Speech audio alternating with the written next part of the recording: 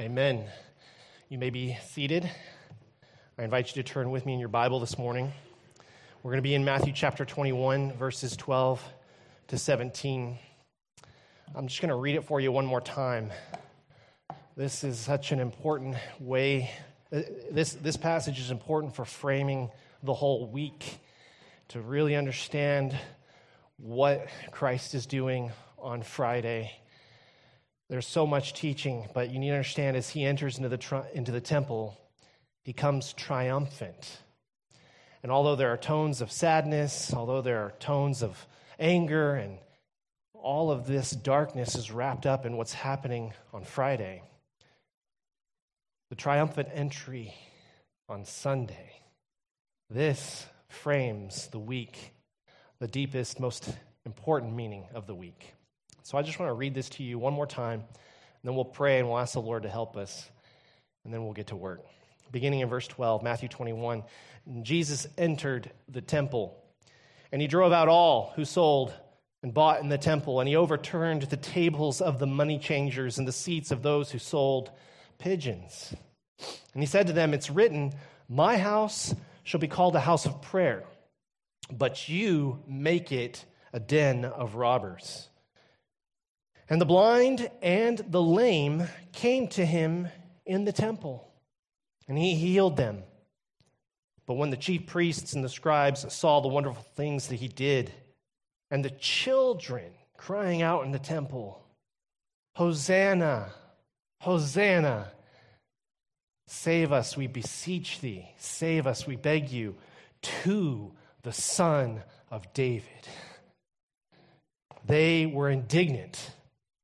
And they said to him, "Do you hear what these..."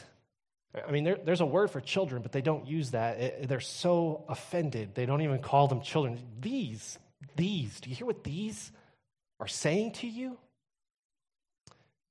And Jesus said to them, "Why, yes. Have you never read, out of the mouths of infants and nursing babes, you have prepared praise." And leaving them, he went out of the city to Bethany, and he dwelled there. He stayed there that night. Let's bow for a word of prayer. Father in heaven, we just thank you so much, Lord, for sending your Son. Oh, Lord, we grieve our sin this week. And we know, Lord, that we have done wrong.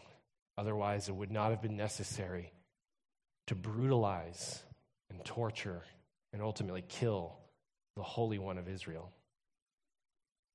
If our sins did not enrage you, you would not have poured out your wrath on Christ. And so we see that. We humbly acknowledge it.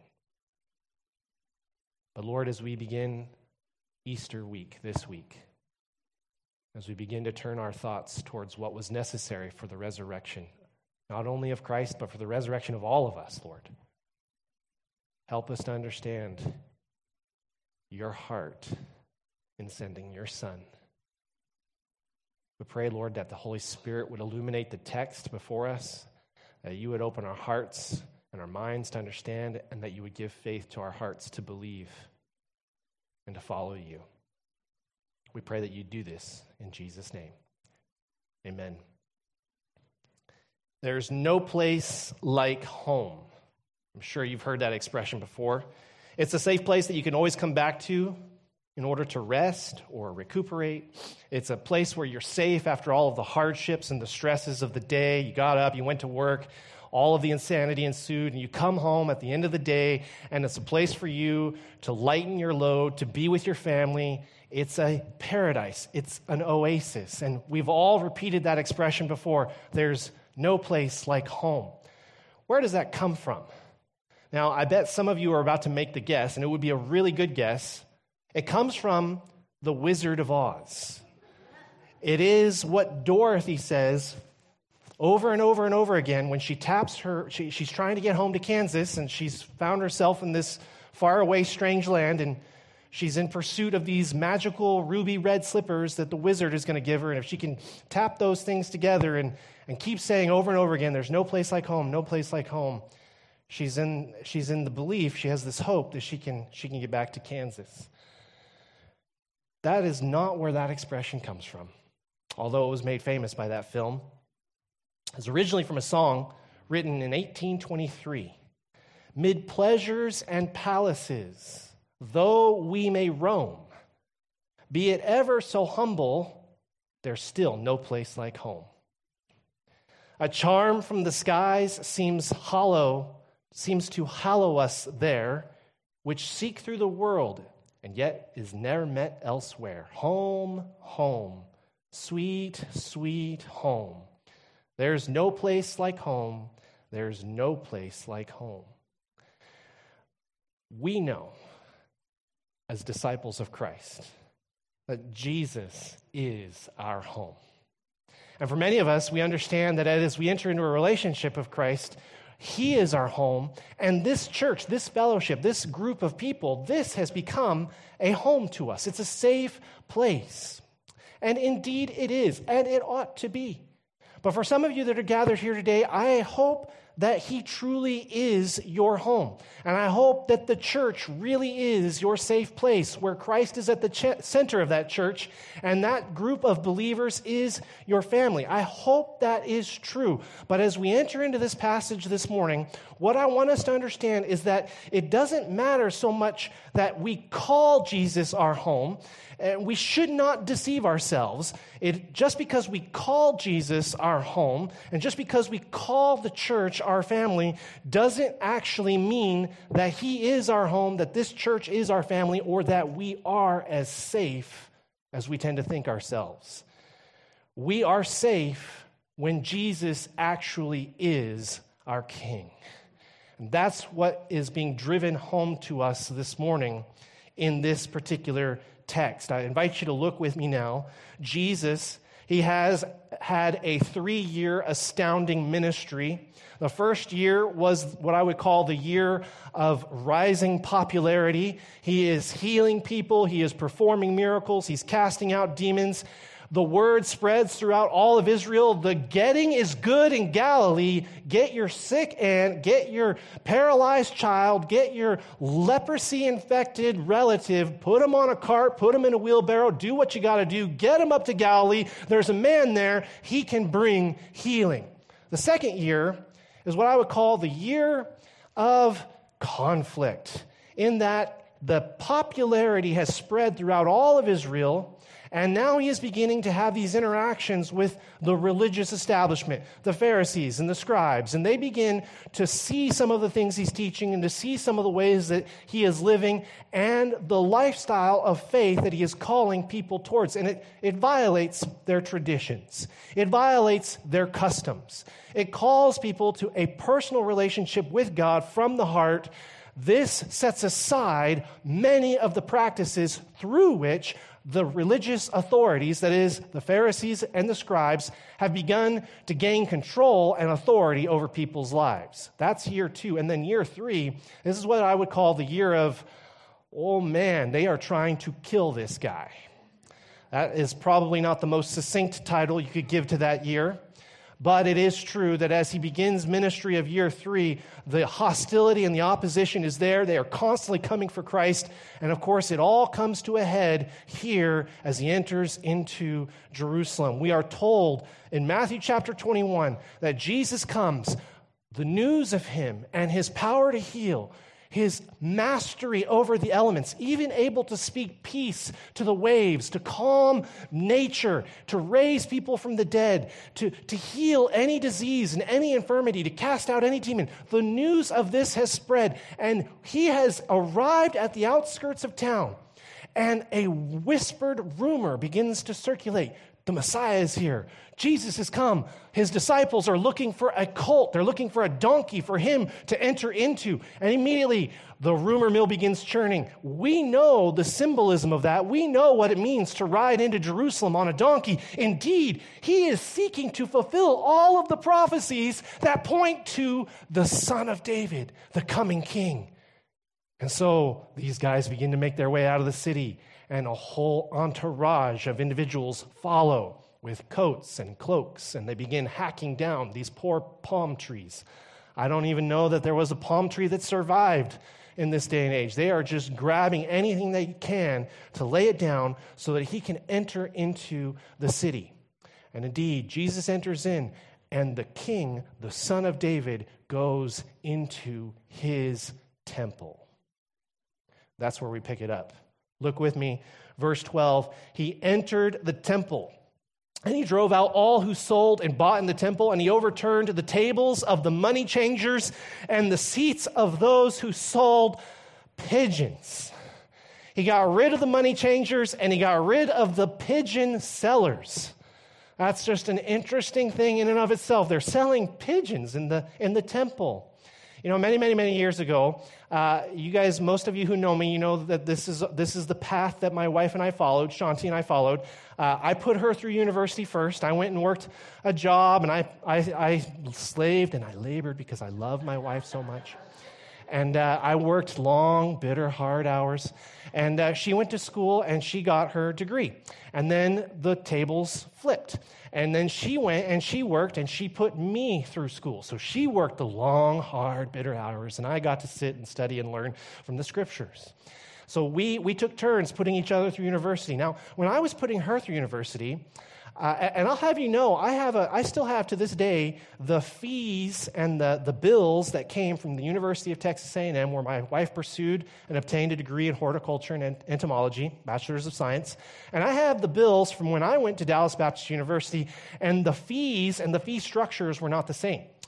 And I remember when I was working and putting her through school, there were certain fees that I saw on my bill that I did not understand.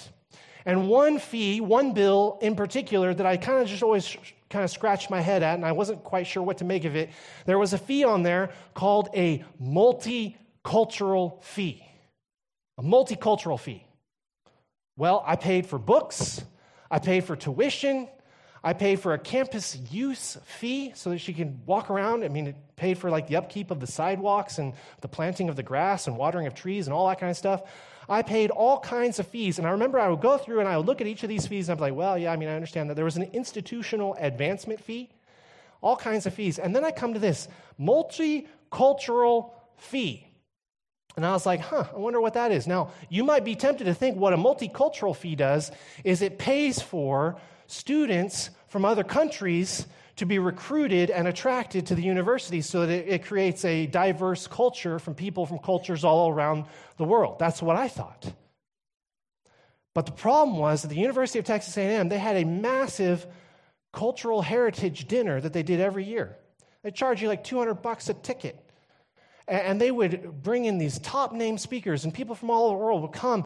And alumni, when I say all over the world, I mean alumni, because if any of you know anything about Texas A&M, it's a bit of a cult. So you have people from all over the world flying back in for various events and functions, and they would charge $200 a ticket. And I went into the registrar's office. I said, okay, you're charging $200 a ticket for the cultural dinner. Yes. And what does that do?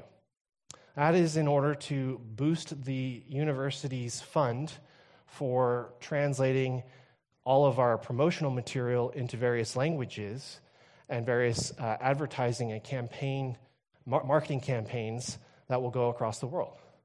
Say, okay, so we go to this dinner, we pay all this money, and the money is used for that. Yes. Okay. What is a multicultural fee? Why do I pay that fee? And they say, well, because we want to have many cultures here on campus. I'm all right with that. I want people from all over the world to come and be a part of our student body. But what am I getting for this money? You see, I'm paying for tuition, I'm paying for books, I'm paying for campus use, institutional advancement. There was even an alumni fee. My wife hadn't graduated yet. I was like, she's not even an alumni. Why am I paying a fee for that? They're like, well, she's going to become an alumni, right? And it's like, well, I mean, I guess, I hope so. But what am I paying the multicultural fee for? And I asked the registrar this, and of course, it's always some university student who's just working a part-time job, and they're like, I don't know, man, I got to pay it, you got to pay it, we all got to pay it. Like, that's just what you pay, right?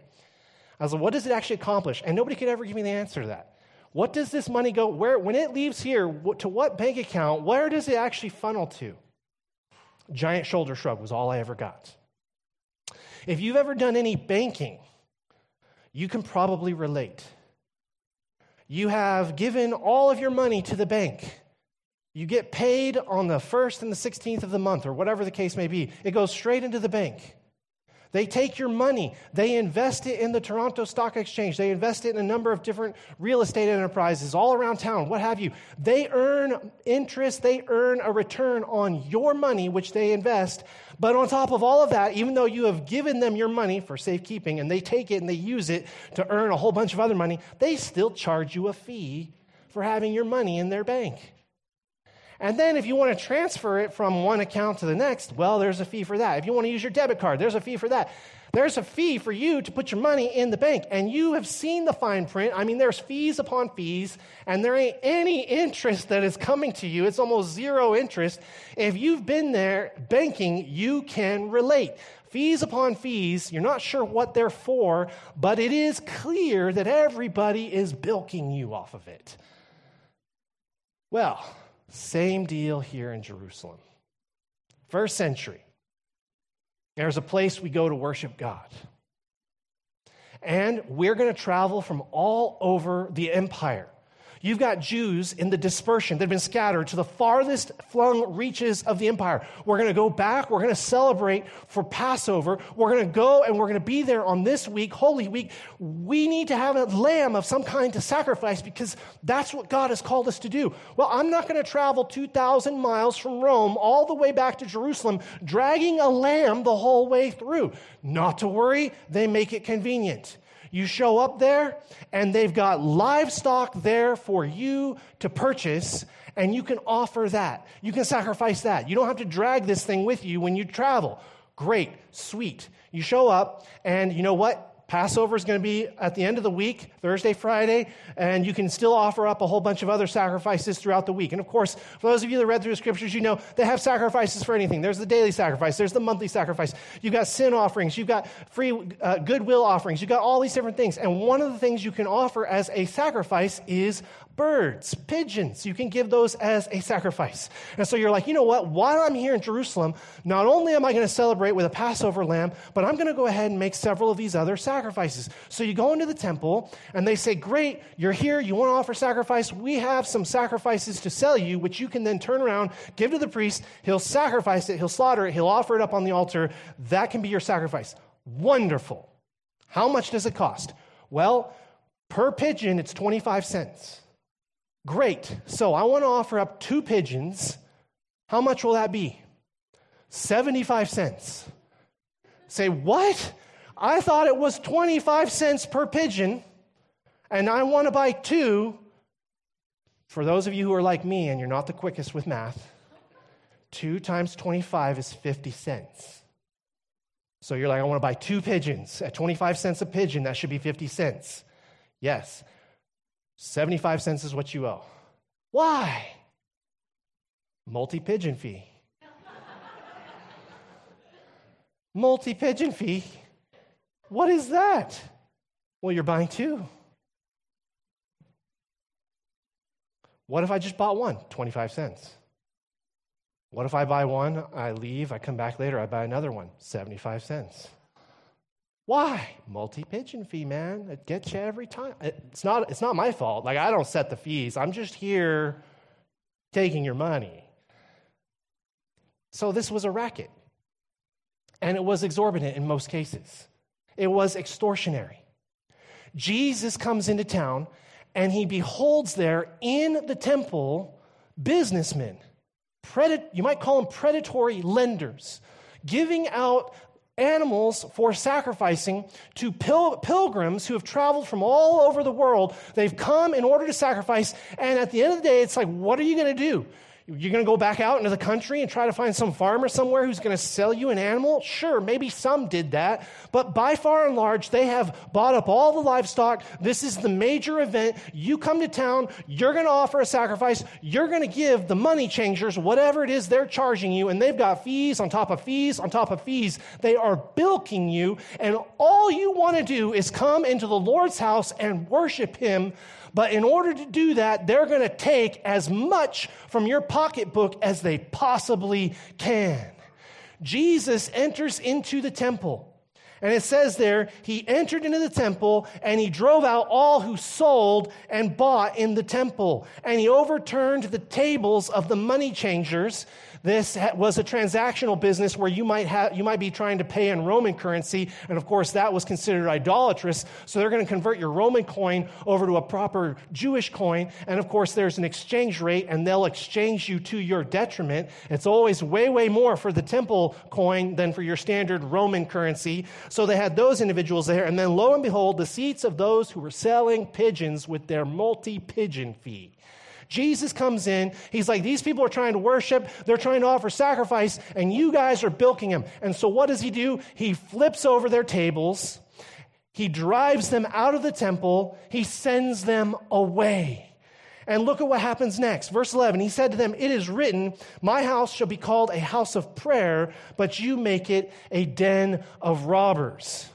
And of course, this is a reference to a passage we find in Jeremiah, a den of robbers. This is a loose translation of it. But in this day and age, if you're to travel from one city to the next, the biggest fear you have, the biggest concern you have is that you're going to be robbed along the way. Indeed, it was a very common practice for men of poor moral character to wait in ambush. They would find a cave. They would find some sort of an obstructed place where they could kind of crouch down by the side of the highway. And as pilgrims are making their way from wherever they are in the empire back to Jerusalem in order to worship God, particularly during the high holy days. We had 3 major festivals in Israel every year, particularly at these times of the year when they know there's going to be an increased volume of traffic on the road. They will set up shop, they'll find their spot, they'll wait for some poor unsuspecting pilgrim to come along, and they will pounce upon him.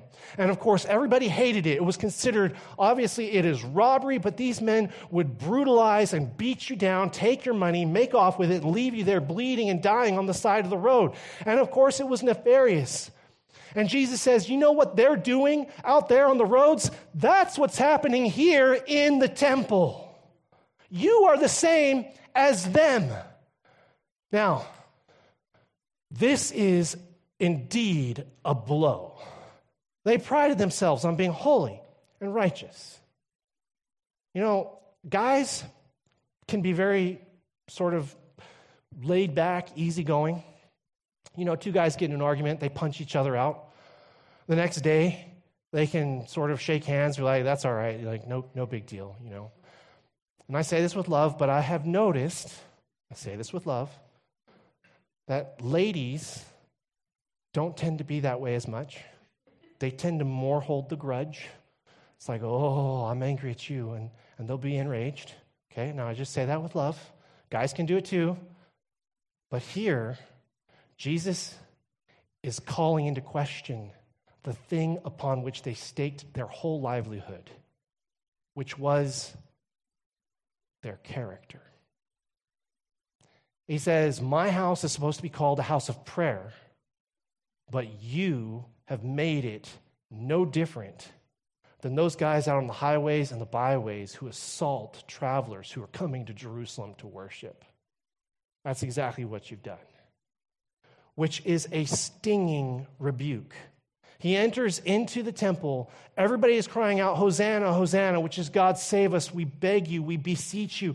And they hear all of this and they're indignant by it. But before all of that, Jesus starts the tension and he just raises the pressure right up. And he says, you guys make my house a place of robbery. It is not a place of prayer. I want you to just listen to this passage. This is from 1 Kings. Don't flip there, just listen. God speaking to Solomon as he's building the temple. Solomon makes this statement under the inspiration of God. Likewise, when a foreigner who is not of your people Israel comes from a far country for your name's sake, that is, they're coming because they've heard Yahweh is here in Israel, that Yahweh makes his name to dwell here in this temple. It says, when a foreigner who is not of your people Israel comes from a far country for your name's sake, for they shall hear of your great name and your mighty hand and of your outstretched arm. And when he comes and he prays towards this house, the temple, here in heaven from your dwelling place, Solomon says, and do according to all for which the foreigner is calling to you, in order that all the peoples of the earth may know your name and fear you, as do your people Israel, and that they may know that this house that I have built," Solomon talking, "that I have built is called by your name." In other words, we want all the people of the world to come here and to worship you and to pray to you and to call to you. And he says, "God, I'm building this temple for you, and I am asking you here at the consecration of this temple, when people come and they pray and they cry out and they want to be near to you, hear them and answer their cries for your glory, that all the rest of the world will hear." That's what Solomon is praying. And again, it says, "that your eyes may be open night and day toward this house, the place of which you have said, my name shall dwell there. That you may listen to the prayer that your servants offer toward this place. That you will listen to the plea of your servant and of your people Israel when they pray toward this place. And that you will listen in heaven. And when you hear them, you will forgive them." So the whole purpose of the temple was to be a place where people could draw near, they could cry out to God, and you'll notice in that whole consecration, that whole prayer that Solomon prays, there's no mention of sacrifice. It is simply these, they will come here, and they will pray, and they will cry out to you, and he says, when they come, when they pray, hear them and forgive them. That all the world will know God is here in Israel. So you're a traveler. You come to the temple, you worship, you celebrate Passover, you go home, and your neighbors say, "Well, how was it?" And your response as a traveler that has gone to Israel to worship the Lord, your response is this: "Well, I got beaten up twice before I ever even got there. I made it there with almost next to no money because I was robbed twice. And as I entered into the temple, my own countrymen who worship God see me, and they racked up the interest rate on what little money I had. I was barely able to beg, borrow, and scrape together just enough to offer up a pigeon." And if you're not a worshiper of Yahweh and you see all this abuse and all of this vandalism taking place in the temple, what do you think your response is going to be? Why would I be a part of a system like that? Why would I want to go and make this journey all this way? Their testimony is not, "I went, I worshiped, it was wonderful, and God heard my prayer, and I am convinced He forgave me of my sins." That's not what they're talking about. Jesus says it's supposed to be a house of prayer, but you have made it a den of robbers. And so he makes this claim to those who are selling money, and now we come to the priests themselves. It says the blind and the lame were coming to him in the temple. Now you got to love this. This is beautiful. The king has entered his temple. He's healing people. They are being healed by the king in his temple. There's no charge. There's no multi-healing fee, guys. You just come, there he is, the Messiah. And you draw near to him, he welcomes you. You come, you've had whatever affliction, whatever struggle, doesn't matter, he heals. And you're praising and worshiping him. And the fervor grows. The excitement, the enthusiasm, it builds. People are just flooding into the temple compound. They're bringing everyone up to Jesus. He's healing. He's teaching. He's preaching. Doesn't matter who you are. Doesn't matter how blind you were. Doesn't matter how lame you were. Doesn't matter what unclean disease you have. You're coming into the temple. You're flooding in, and the Messiah is there. The King is reigning, and he's healing everybody. And they can come and they can worship him. And the children, they see all of this, and they begin to cry out, "Hosanna!" Children, Hosanna! God, save us. God, save us to the Son of David. Now, the Pharisees are there like, "Whoa, this is crossing a line." They're basically saying that you're the Son of God. That's unacceptable. And why is that so unacceptable? Well, you're not who we expected. You're not the one we're looking for.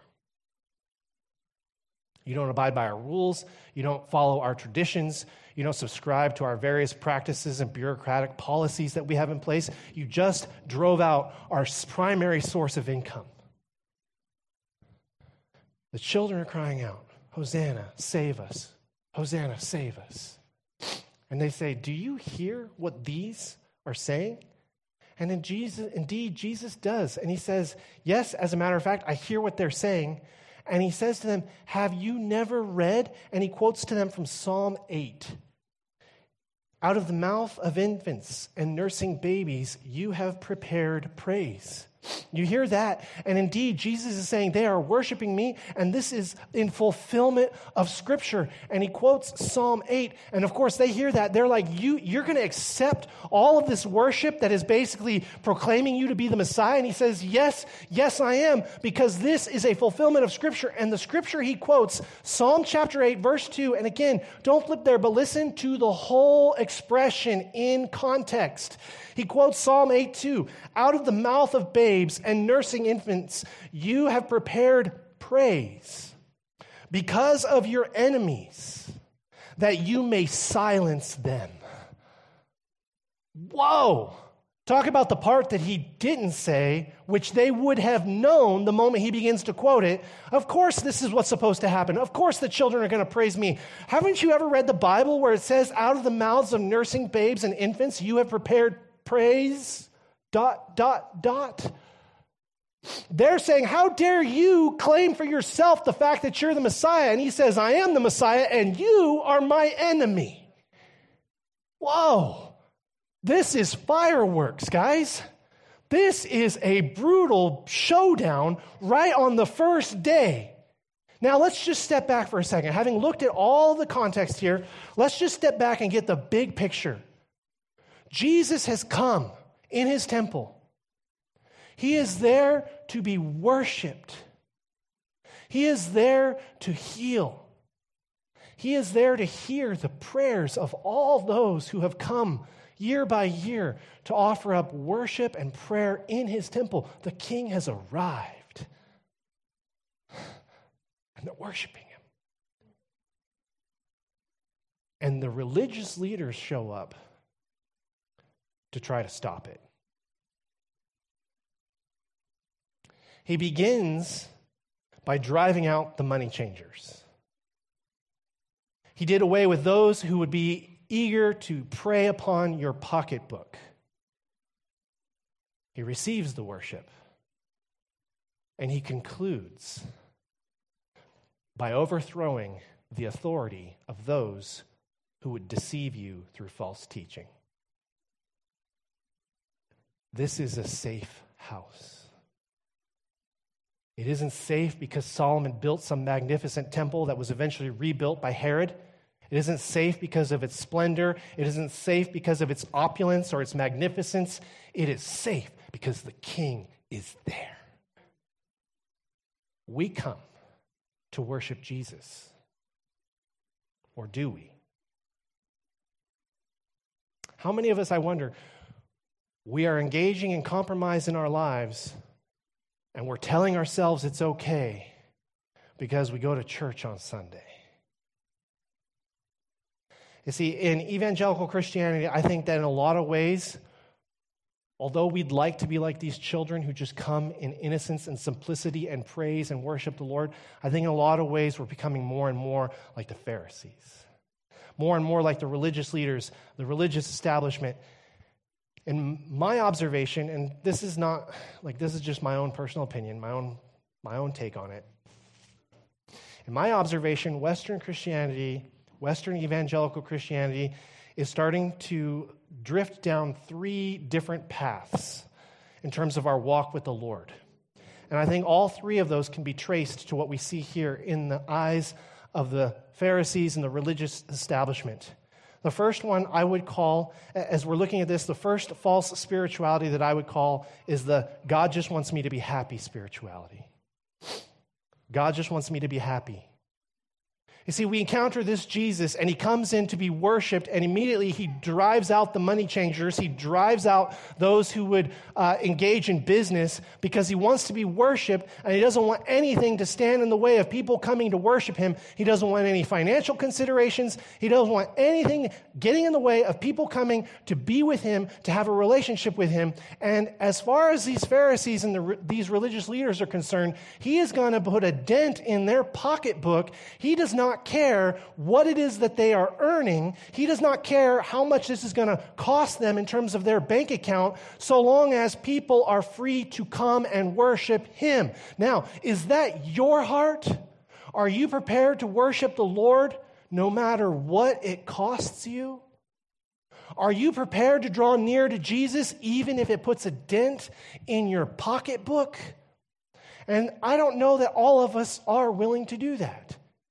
I think we would tell ourselves we're willing to do that, but I wonder when the chips are down and when it's actually going to cost us our jobs or when it's going to actually cost us real earnings, will Christ still be the desire of our life? When He put a major blow in the pocketbooks of the Pharisees, they were enraged. We don't necessarily get enraged when going to church might cost us in our business. We don't get enraged when going to church might cost us our jobs. What we do is we continue to say, my job is number one, my business is number one, and when I look at the commands of Scripture to gather together with the church and to gather together to worship Christ, what I'm going to do then is I'm going to begin to interpret all of those passages of Scripture that call for me to prioritize the worship of Christ. I'm going to start to interpret all of those through this lens, this filter of Jesus just wants me to be happy. And the lie in that statement is this: Jesus does want you to be happy. You will never be happy in the pursuit of business to the exclusion of Christ. Your happiness comes from making Jesus number one. Or we can turn to this second false spirituality, which I would say is the redefinition of grace.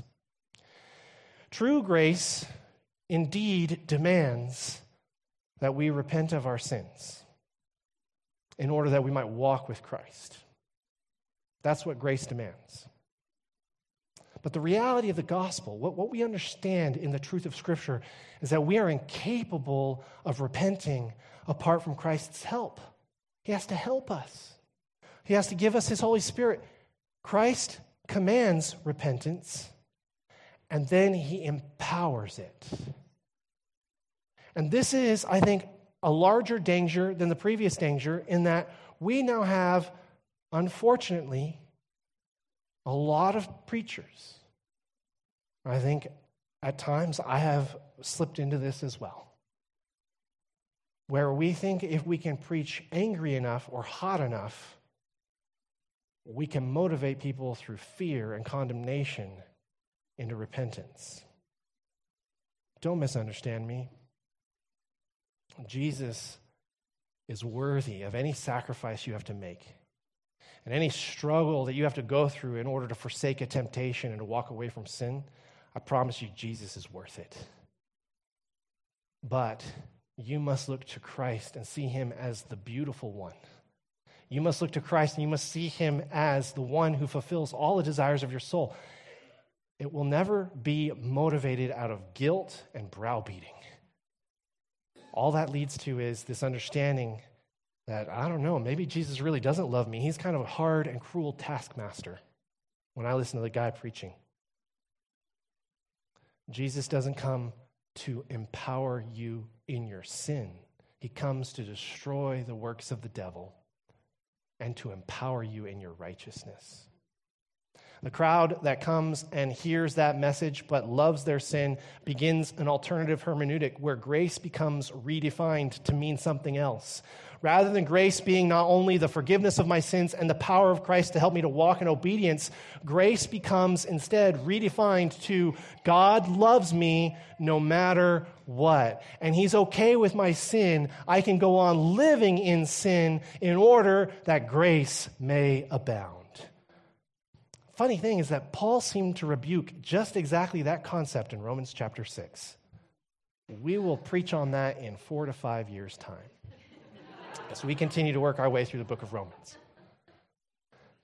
In Romans chapter 6, verses 1 following, Paul says, are we to live in sin in order that grace is to abound? He says, me geneta, Greek word, no, never should it be.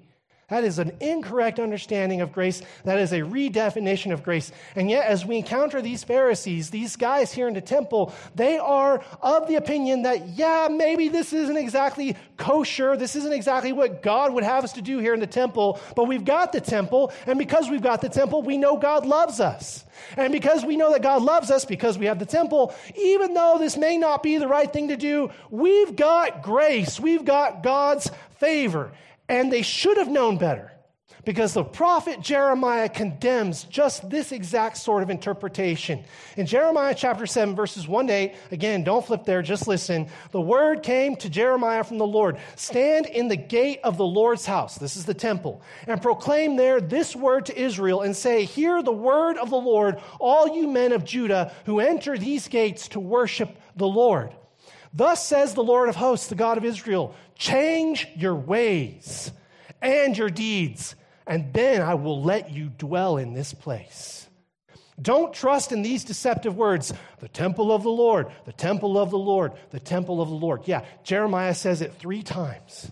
It's like their mantra. It's their chant. You know what? We're not perfect. It's okay. We've got grace. We know we've got grace because the temple of the Lord, right? Right. The temple of the Lord, the temple of the Lord. We've got the temple. We go to church. Therefore, God gives us grace to cover over everything we might desire to do. In other words, they've turned his mercy and his blessing into permission and license to live in hostility and rebellion against the king. They've redefined grace. That's the second type of spirituality that I see encroaching into Western evangelical Christianity. It is the same as what we see with the Pharisees and the religious establishment in the first century. But I don't really think that's most of us. I think for most of us in this room, the third spirituality is the one that really plagues us. I call it treadmill Christianity. Treadmill Christianity. It's what we might understand as a negotiated spirituality. In other words, we've been convicted about a certain sin in our life. We know that the Lord is coming to speak to us about this sin, and we like it. We don't want to give it up. And so we enter into a negotiation with the Lord. Not all that different from, say, when we haggle over the price of a used car. The car salesman says, well, it's going to be 10 grand. You're like, I'll give you 6. And both you and he are thinking you're going to meet somewhere in the middle. 8. He doesn't want to give it all away in one go, so he says, well, I don't know, man. That's real. How about 9? You say, well, okay, how about 7? Well, okay, how about 8? 8 it is, and we both shake on it. Of course, you say 6, he started at 10. He's thinking in his head, I'm really only going to let it go for 9. He's not going to meet you halfway, so then he'll respond, well, how about 9.5 for it? You know, he's going to shorten those numbers, and that gives you an indication more where he's likely to meet you. And so we approach our faith with God this way. God, I know you demand all of my life. You want full obedience. You want full faith, complete trust in you. The only problem is that I like other things besides you. I'm really in love with this sin. So I tell you what, God, I'll go to Bible study more often. I'll pray harder. I'll do this for the church. I'll give such and such in order to help the youth group. And God says, interesting. You make quite the bargain. Let me take this back to the Trinity. We'll talk it over.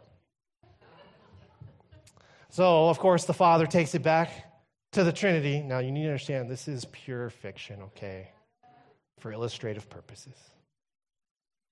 The Father says, well, Son, Spirit, He's offering us this if we let Him have that. What do you guys think? Jesus is like, well, that's going to cost me quite a bit more on the cross. I mean, it's just going to hurt all that much more. I don't really like it. The Spirit says, whoa, let me get this straight. In terms of the spiritual disciplines, going to church, giving, loving, sacrificing, Bible study, meditation, fasting, He's saying He's going to do all of those things, those spiritual disciplines that we appoint for the church to engage in order to bring about a greater knowledge of who we are, in order that they will be more and more conformed to the likeness of the Son, in order that they will continue to walk in increasing holiness. So let me get this straight. He wants to hold on to sin about which we've convicted him. And in exchange, he's going to do more of the spiritual disciplines that are intended to bring about more conviction of the sin from which we want him to change. Doesn't sound like much of a deal, does it? Of course it doesn't. God doesn't want you to believe in your sin. He wants you to believe in his Son. God doesn't save you in order to persist in sin. He saves you from your sin. Jesus comes to rescue. So if you're here today, as we begin Holy Week, I want you to hear clearly. Jesus isn't interested in partial obedience, just as he's not interested in you halfway believing him and halfway thinking he's a liar. Jesus is all the way true. And you trust him all the way. And in trusting him all the way, he will rescue you all the way. We need to say that as we enter into Holy Week. But you know what? There's something else that we need to see here. I've told you all the way along, don't flip, just listen. Now I want you to flip with me. Go to Mark. Go to Gospel of Mark, chapter 11.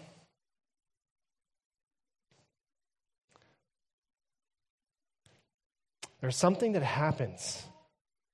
For many, many years, I read this, and I have it in my mind like an order of events that take place on Holy Week. And for many, many years, I thought that the cleansing of the temple, he rides into town on Sunday, the 9th of Nisan. Nisan is the Jewish month in which Passover is celebrated. Passover is on the 14th of Nisan. He rides into town on Sunday, which is the 9th of Nisan. I always had it in my mind that he cleansed the temple on the 10th of Nisan, Monday morning. That's when I always just thought this event happened. If you read the Gospel of Mark, look at what it says in Mark 11, chapter 11, verse 11. It says, he entered Jerusalem and he went into the temple. Exact same thing as what we encounter in Matthew. Matthew says he entered into Jerusalem and he went into the temple and then he started to whip these guys and drive them out and cleanse the temple. Mark has it on a different day. Look at what happens. It says on the following day, verse 12, he goes back out to Bethany. On verse 12, on the following day, which would be Monday morning, 10 Nisan, on the following day, when they came from Bethany, he was hungry. And seeing in the distance a fig tree and leaf, he went to see if he could find anything on it. When he came to it, he found nothing but leaves, for it was not the season for figs. And he said to it, may no one ever eat fruit from you again. And his disciples heard it. Verse 15, they came to Jerusalem, and he entered the temple, and he began to drive out those who sold and those who bought in the temple, and he overturned the tables of the money changers and the seats of those who sold the pigeons. Same exact expression there. So you read that and you're like, okay, well, Mark says he comes in on a Sunday. Everybody's in agreement. He rides into town on a Sunday, and Mark seems to make it sound like he comes in, he looks around, and he's like, okay, I'm going back out. It's time to call it a day. I've got lodging back in Bethany. I'm going to go back to Bethany. He wakes up, he comes into town, he curses a fig tree, he shows up at the temple, and he drives everybody out. And for years, I thought that's when it happened. It happened on Monday morning. But it didn't. It did happen on a Monday morning, but it also happened on Sunday evening. Go back to the Gospel of Matthew, and I want you to see this. This is so important. Matthew chapter 21, we have him riding into town, cleansing the temple, having this interaction with the Pharisees. And look what it says in verse 18. Verse 17, it says, leaving them, he went out of the city to Bethany, and he lodged there. So he stayed there that night. The next verse, verse 18, in the morning, as he was returning to the city, he became hungry, and he sees a fig tree by the wayside. He goes to it, and he found nothing on it but only leaves. And he said to it, may no fruit ever come from you again. And the fig tree withered away. And when his disciples saw it, they marveled. Jump down to verse 23. When he entered the temple, the chief priests and the elders of the people came up to him as he was teaching, and they began to challenge him. They said, basically, by what authority do you do these things? Matthew places the cleansing of the temple on Sunday evening. Mark places the cleansing of the temple on Monday morning. For years, I thought, okay, it must have happened on Monday morning. But notice the cursing of the fig tree. Church, that is a clear time marker that all of the Gospels point to. Matthew points to it. Mark points to it. He cursed the fig tree, and there's no ambiguity around this. He cursed the fig tree on Monday morning, the 10th of Nisan. Matthew isn't confused. He isn't misstating the facts. These are writers of Holy Scripture inspired by the Holy Spirit. What this means is that Jesus rode into town on Sunday, and by Sunday afternoon, he's purging the temple. He's driving them out. He is taking up court in his temple. He is healing people. He is teaching people, and he is challenging the Pharisees. He goes home and stays the night at Bethany. Meanwhile, these guys kind of filter back in, start setting their tables up, putting their money books out, getting all the accounting books, getting the pigeons ready, getting all the livestock ready to sell. They're ready to go again. Because they think, oh, well, he's done this. He kind of had his temper tantrum, and that's it, the end. We'll just go back to business as usual.